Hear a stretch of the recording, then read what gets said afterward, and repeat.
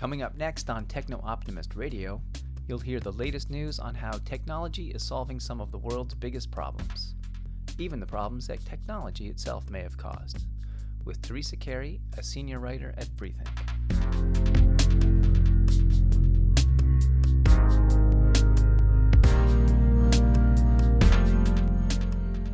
What can we learn from Mars colonization? Can animals breathe without oxygen? I'm going to be answering those questions today, but first let's talk about drones and how they can be used for organ delivery. In just 6 minutes, an uncrewed drone carried a pair of lungs from Toronto Western Hospital to Toronto General Hospital. This was the first time lungs were transported by drone delivery anywhere in the world. The recipient was 63-year-old Alan Hodak. As an engineer and drone enthusiast, Hodak was excited to have his new lungs delivered by an uncrewed drone. The drone was equipped with ballistic parachutes so that if an engine failed, the parachute could be remotely deployed and the organ saved. This is an important step in medicine because once an organ is removed from the human body, it is a race against time. Doctors only have a few hours to transplant it into a new body. If time runs out, the organ could be discarded. The average wait time for an organ transplant is 3 to 5 years, so it's critical that transporting the organ goes without a hitch. Here's how it works. Once an organ is ready for transplant, hospitals have to piece together a series of car transports and flights to get the organ to the destination. Every hour spent transporting the organ increases the chances of transplant complications. A traffic jam or delayed flight could mean the difference between life and death. With a drone, the biggest challenges of that logistical nightmare could disappear. More hospitals are looking to drones for organ delivery. In 2019, researchers at the University of Maryland transported a kidney via a drone. And last year, drone delivery company Mission Go transported an organ 10.3 miles, setting a record for distance. And nuclear power is going mini.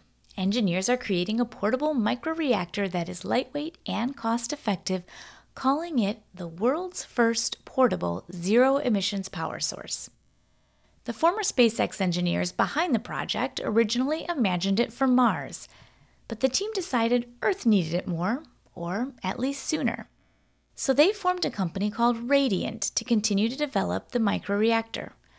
Once ready, it could provide instant power to hard-to-reach places and quick installation in populated areas.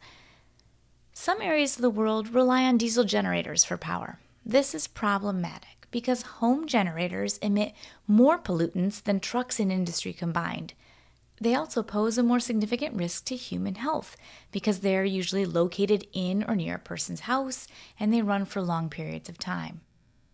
Radiant's portable microreactor could be a clean solution to a range of power challenges. The portable microreactor is better for the environment without compromising on performance. It can be deployed in remote regions where diesel or gas generators would ordinarily be employed. Plus, unlike diesel generators, it doesn't require frequent fuel deliveries since the fuel in the portable microreactor can last for more than 4 years.